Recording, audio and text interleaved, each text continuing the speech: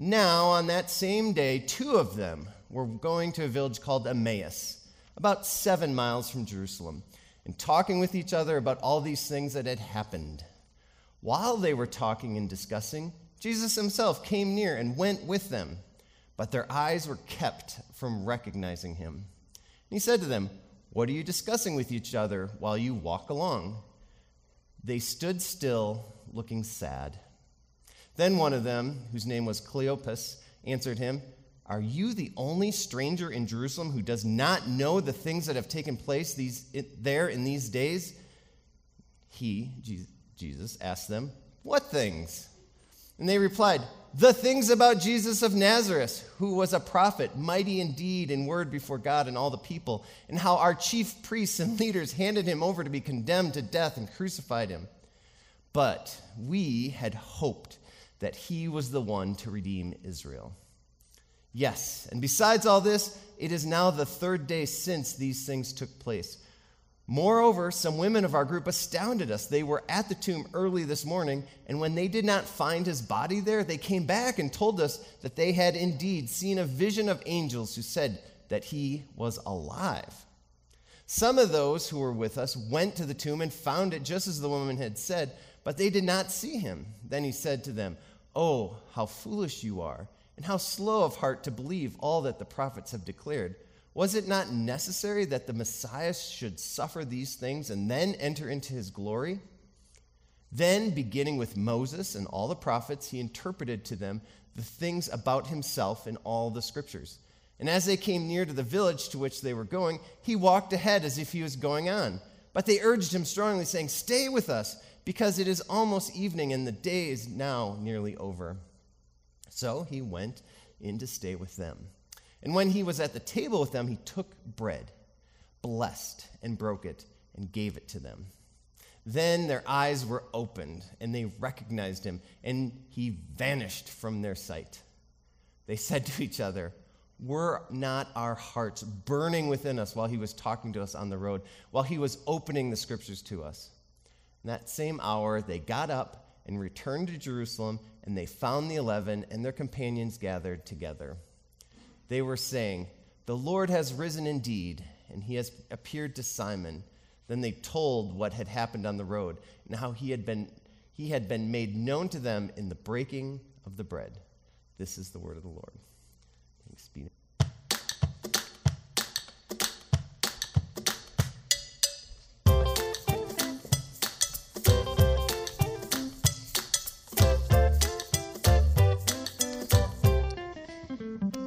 Let's allow our imaginations to just inhabit this story Tim just read for a moment. So there's these two disciples. They're walking on the road to Emmaus, and a stranger appears. It's Christ, but they are kept from recognizing him. And they're walking along with him, but they don't realize that it is him. And they're discussing all these things that have just happened, the death and the resurrection of Christ. They don't actually fully understand the resurrection yet, but they're talking about these things and what the women have said, and they're trying to make sense of it with this stranger. And as they near their destination, the stranger intends to go on, but the disciples say, no, stay with us. Don't go on, it's late. Why don't you stay with us? And he stays with them, and he sits down at a table. And he takes bread, and he blesses it, and he breaks it, and he gives it to them. And at that moment, their eyes are opened. And they say to each other, "Were not our hearts burning within us when we were talking with him and walking with him on the road?" The first thing that stands out to me in this incredible story of Jesus' resurrected self is how Jesus meets these two in their sadness. And he walks with them in their sadness. Jesus is curious about their story. The scripture said, he said to them, "What are you discussing with each other while you walk along?" They stood still, looking sad, and Jesus stands with them there. Then one of them, whose name was Cleopas, answered him, Are you the only stranger in Jerusalem who does not know the things that have taken place there in these days? And Jesus asked them, what things? What things? It stands out to me that they stood still looking sad. They are sad. And in their sadness, Jesus stands next to them. I'm reading that novel right now. It's called Demon Copperhead by Barbara Kingsolver. I don't know if anyone's read it, but there is this scene. I just read that it just took my breath away. It's a scene of two orphans, and these two orphan children are staying up late at night in the story, and they're swapping their sad stories with each other.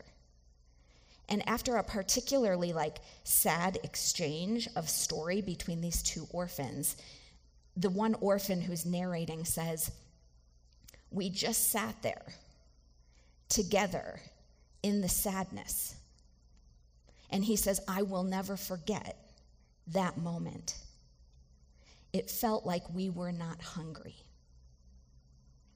And when I read that and I was, meditating on this passage, I was thinking about Jesus with these two on the road, with them in their sadness.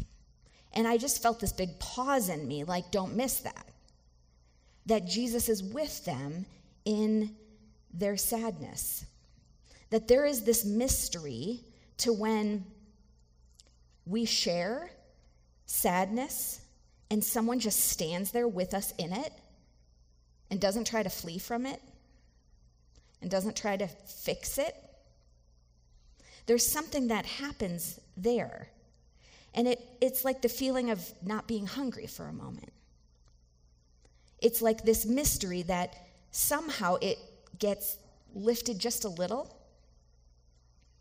I mean, obviously trauma is traumatic, but what's fascinating is that researchers of trauma are discovering that what is needed for the healing of trauma is a compassionate witness.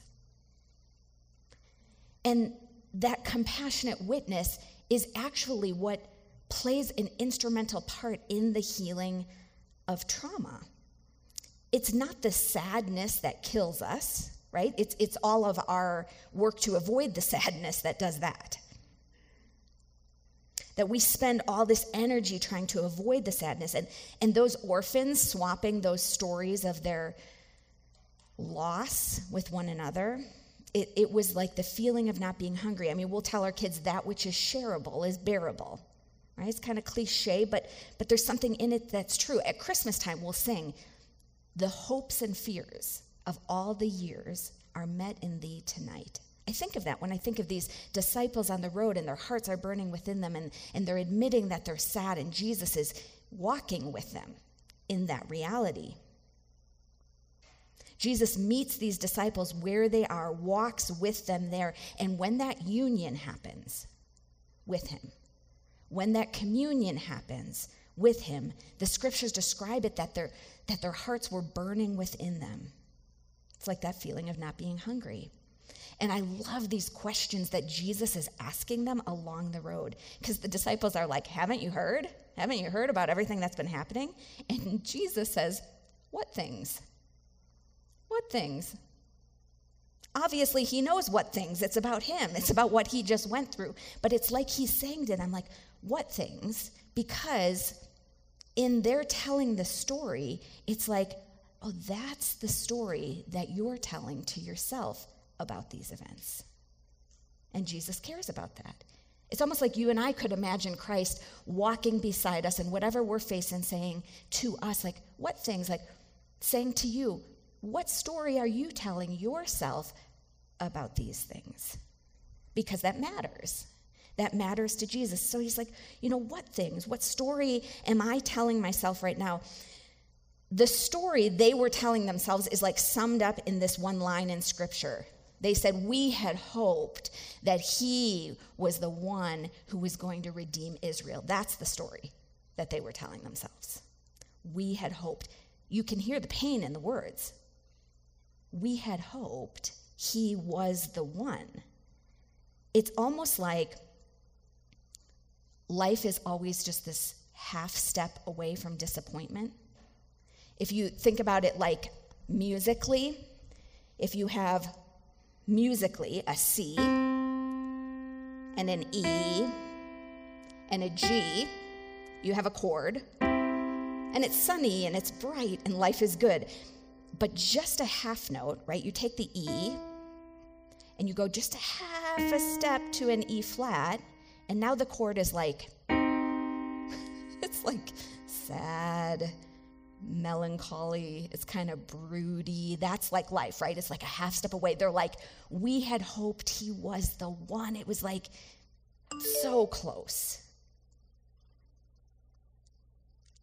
These two people had set their hopes that this one was the one who would redeem Israel. And you had to place yourself in their shoes, like they're walking around, and every road, every intersection is an indication that they are occupied, Roman occupied, that Rome was in charge. And they had hoped that he was the one to change that constant reminder at every intersection that they were crushed by this weight of this oppressive Rome.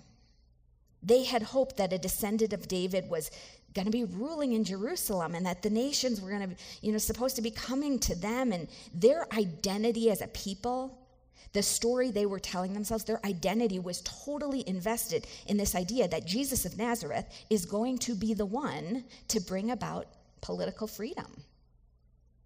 That he's going to be the leader who's going to do what they wanted him to do. We had hoped he was the one. That was the story they were telling. And I just think, like, how many times have you and I had our hopes tied to something, and we had hoped that that thing or that person was the one? Like, you get together with someone and you're like, they're like a dream boat until they're like the sinking Titanic ship, and we had hoped that they were the one. Or any myriad of things. I mean, you're trying to get into a university, or you hope you get that promotion, or once we get that property, or once we connect with that, influential person who opens that door, and we had hoped that that thing or that person or that something was going to be the one. And the thing is either it doesn't happen, and we had hoped it was the one, and it doesn't happen. Or, sometimes even worse, it does happen. And we had hoped it was the one. And then we're still on the other side of that achievement or that thing. And it's like the restlessness is still there. And the discontentment is still there. And we had hoped that that scenario was the one. I think we all can identify with that these two had hoped that this one was the one. And Jesus comes alongside. He listens to their story. He's curious about the story that they are telling to themselves, and then Jesus tells them a different story. Jesus' story to them could be summarized like this: did not the Messiah have to suffer these things and then enter his glory? It's a totally different story. They're telling a story about Jesus, and Jesus tells a different story, and it's amazing when you think about it. Like, in our world right now, all of the stories being told about Jesus, it's kind of astonishing if you're paying attention. Like, if you were to go home today and consult the great theological commentary that we call Facebook, you could witness this, right? Some people are like, oh, Jesus is super liberal, and every secular agenda in the world is what Jesus is about. And then you can go over here and somebody else is like, Jesus is conservative and he loves America and guns and the status quo. And then, you go over here and there's somebody else who's like, well, Jesus is a prosperity guy and he actually wants you to have like a private jet and a super easy life. And like all of these invented Jesuses. And these two on the road had invented a version of the Messiah who was like a military Messiah, who was going to come and bring about political freedom for Israel. These two on the road had invented a Jesus too. And in their story, the story they were telling themselves, this would be a Jesus who would have a throne with no suffering, who would have a crown without any cross, who would have a government and an army without any humiliation, would have all the power but would never experience any pain. He was their invented Jesus, their invented Messiah. And really, I think that the key to understanding this conversation we're witnessing in Scripture is that up until this point, there was no rabbi, there was no rabbinic interpreter of Scripture who looked at Genesis through Malachi and saw a suffering Messiah. I think the key to understanding this interchange in part is that up until that point, nobody saw a suffering Messiah. A throne? Yes. A military? Yes. Power? Yes. A king? Yes. A cross? A tomb? Death? No. No one was thinking this way. This was not the story they were telling. And Jesus comes along and he tells a different story. And it is the story of reality if the Spirit gives us eyes to see. When they hear it, this other story, when they hear it, they say later, "Were not our hearts burning within us?"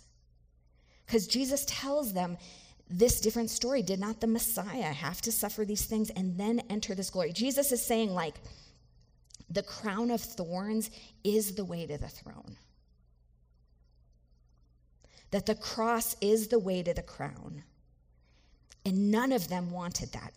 Let's be honest, none of us want that. Few of us believe that to be true, and yet that's the key. Like, that is the story of reality that Jesus is telling here.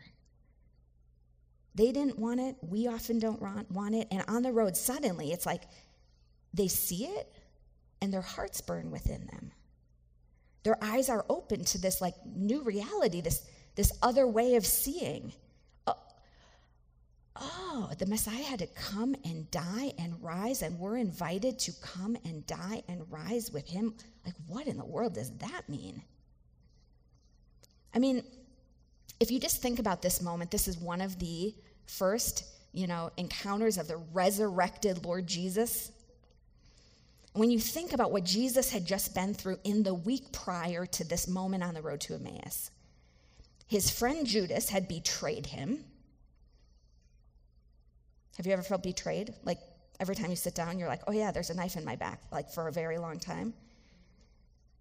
Jesus had been betrayed by a friend. He had been abandoned in his darkest hour, totally misunderstood, totally abandoned. I mean, his best friend Peter's like, I don't even know the man. Have you ever felt abandoned by people who you thought were family, thought were friends? And then he suffers. And, the thing about the way in which he died was that Rome had been working to perfect this way of death for a very long time. They wanted it to be, they didn't just want to like kill someone who didn't comply. Like, you're not on board with the way of Rome, we'll show you what's going to happen. We're not just going to like kill you. And we're not going to make you suffer so fast that you die quick. We're actually going to perfect this way in which we bring you to the point of suffering and excruciating death without actually dying for as long as possible. And they perfected that over time, and they called it the execution stake. There's actually a recorded time in Roman history where like 2,000 people were put on crosses. It was Rome's way of saying, like, here's what happens if you don't comply. And this is the way Jesus suffers.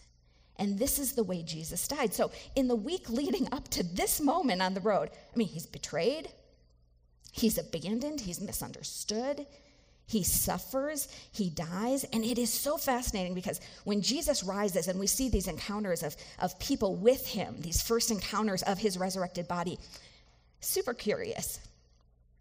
It very often involves food.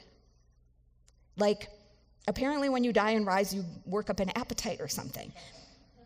Because he's like taking bread and he's like, here, you want some bread? It's just this curious, like, what is the story that the gospel writer Luke is telling here? Because here's the thing. Jesus has just gone through the worst thing possible. He's gone through the worst possible thing you can go through, and he's still here. And you know what that makes him? Unafraid. Fierce. Dangerous. Unstoppable, because it's like, what can somebody do to him? Like if somebody's like, well, Jesus, don't do that, they might kill you. Ooh, right? I mean, he's already been through that. Or if somebody's like, Jesus, you really shouldn't say that because people are going to misunderstand you. They're going to reject you. Jesus has like been there, done that, got the t-shirt. Like he's already, this is the week prior. So he is unafraid. It's almost like, maybe like if you have a friend who has been in a car accident, but then they live. I doubt they come out of that saying, I just want to go make as much money as humanly possible. Right? People don't come out of a near-death experience saying like, I want to climb the corporate ladder of America now and accumulate as many material things as I possibly can. No, like when someone comes out of a car accident and they've lived, they're like, I'm alive. You're alive. We're alive. And, you having not been through that, you're kind of like, yeah, we are. But they're like, no, or your friend who has cancer and then they come, into remission and you live life differently. You have, your life looks differently suddenly when you've been face to face with death. And I think, this is the sad part of the fact that the church has often tried to reduce this story, the story of Jesus, to a story that says, like, believe in Jesus and you will get out of here one day when you die. That has never been the story. The story of the Bible has never been that Jesus died so, like, you can get beamed up someday and live. Like, the story from Genesis all the way to Revelation, it's a story about this world. It begins in a garden in this world. Jesus comes to live in this world. Jesus dies in this world. He teaches us to pray on this earth as it is in heaven. At the end of the Bible in Revelation, there's a city, there's a garden in this world. Even in Genesis, when God created this world, it's like it is good. It is good. It is good. It's the poetic refrain of Genesis 1. It is good. It is good. It is good. And then when God creates human beings, the first man, the first woman, it is very good. In other words, like, our brokenness, it's not the truest, deepest, most important thing about us. The truest, most important, deepest thing about you is your belovedness, not your brokenness. You are very good in God's eyes. That is this story. And so then when we encounter the resurrected Jesus in the scriptures, it often involves food. Like Jesus is showing up and he's interacting with the earthiness of this world, with the hunger of humanity. The story of Jesus has never been what the church often tries to make it, like just believe in Jesus so you can get out of here someday when you die. No, the story of Jesus has always been, die with me now so that you can begin to live now. That the death and resurrection pattern of living begins now, starts now, with God on this good earth that God loves, which means, like, you play that out, right? Art matters, design matters, the way in which cities are built and construction, it matters, justice matters, the earth matters. Jesus is like, hey, in his resurrected body, you want some bread? Because you're human and you're hungry. My problem, though, is often I am just like white knuckling my way through life. I am unwilling to die to the things I am holding, and that's the invitation. I'm gripping so tightly. I'm holding on to things. Maybe you relate with this. Like, Jesus is like, you want some bread, and I have in my hand, like, gripping tightly, fear and anxiety. Like, but what if something bad happens? What if something bad happens to me? What if something bad happens to the people that I love? And I'm just like this. I'm just like holding it so tight. I have this like white knuckle grip on life, or, looking good. Like, what if I am not accepted by that group I care about? What if my family and my friends no longer let me belong?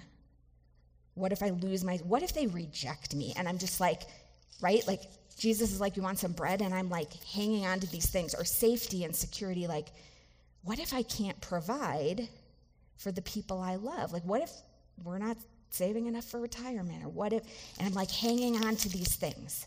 Now, just imagine, Jesus is in his resurrected body. He's with these two people. They sit down at a table. He takes some bread. Just imagine, after all he's been through in the last week, that you're sitting with Jesus, and you just like put these things down. Fear, anxiety, like fear for my life and what my children's lives will become someday. Looking good, fitting in, being rejected, safety, security. Have we stored up enough? What do you think Jesus is going to say at the table to these things? Like, is he just going to be like, you don't need to worry about that. That's never going to happen. Does Jesus look at these things that we white knuckle around, and does he say, like, just trust me? I don't think so. No, I think Jesus is like, right, he's just been through betrayal, abandonment, misunderstanding, suffering, death. I think he's like, yeah, I've been human, and those things might happen. Can you die to that? Because if you can die to that, then you can live, truly live. And yeah, like, the worst you can possibly imagine, it might happen. That might happen. And the invitation seems to be like, can you die to that? Because if you can die to that, then you're unafraid, then you're fierce, then you're unstoppable, then you're living in resurrection life. Like, if you can somehow release your grip and need for control on that. But my problem is often I'm just so white knuckling that. When Jesus broke bread with the disciples, in this section of scripture, it says, their eyes were opened and they recognized him. Can anybody think of another time in scripture where the phrase, their eyes were opened, is used? Genesis 3, which is so, Genesis 3, right? Adam and Eve, when they took from the fruit that God told them not to take from, the scriptures say their eyes were opened. What were their eyes open to? Their eyes were open to, at that moment, sin and death and darkness and destruction entered the world. And their eyes were open to that. That's what the Bible says in Genesis 3. Well, now here, Luke is saying when Jesus takes the bread and blesses the bread and breaks the bread and gives them this bread, their eyes are open. It's almost like Luke is saying, this resurrected body of Jesus is a reversal of Genesis 3. Their eyes were open there. Their eyes are open here. This is the great reversal that in Christ, the restoration of all that which is broken in creation has begun. And the path to participation in it is not the military Messiah that they had hoped, the invented Jesus that we often create. The path to participation in this renewal and restoration of all things, this eyes opening, this reverse of the curse, The path to participation in that is, can you die to those things so that you can live in this resurrection life? Can you die to these things? Can you die with me to all of these false selves that you've created and that you live with? Their eyes are open in the breaking of the bread, and it's the power of the Eucharist. It's the sacrament of communion. It's in the bread, it's in the wine that we remember Jesus' sacrifice for us. We take it in. We are nourished by it. We're experiencing the real presence of Christ in a tangible way. So for you and I, like, if we are sad or mad or scared or afraid, we can imagine Jesus first coming and walking with us in that. And we can imagine Jesus being like, so tell me about that. Being curious. So what? What's the story you're telling yourself about that? And then may we hear not only Jesus asking us into that self-awareness, but also telling us a different, better, truer, more beautiful story of God. Let's pray. I would invite you, as we close maybe, if it would be meaningful to you, to just take your hands, palms up, and make a fist. Imagine before God in prayer the things that maybe you are white-knuckling in life right now. Maybe it's the person who's wronged you and you just so badly want to be judge and jury over them, you want to make them pay. Can you die to that so that you can live? Or maybe it's your aging parents who aren't doing what you want, or your children who aren't doing what you think is best. Can you die to that so that you can live? Maybe it's fear for the future, like, how am I going to provide for my family? What if I lose my job? Can I trust God with that? Maybe it's just general anxiety about the future and the state of the world and the worries about, like, what will my life and my children's lives be? Can you die to that tight grip so that you can receive resurrection life? Jesus, you became human and experienced the worst life has to offer. And now in defeating death, you live totally unafraid. Perfect love casts out all fear, and we so want to live more fully in your perfect love that would cast out all fear.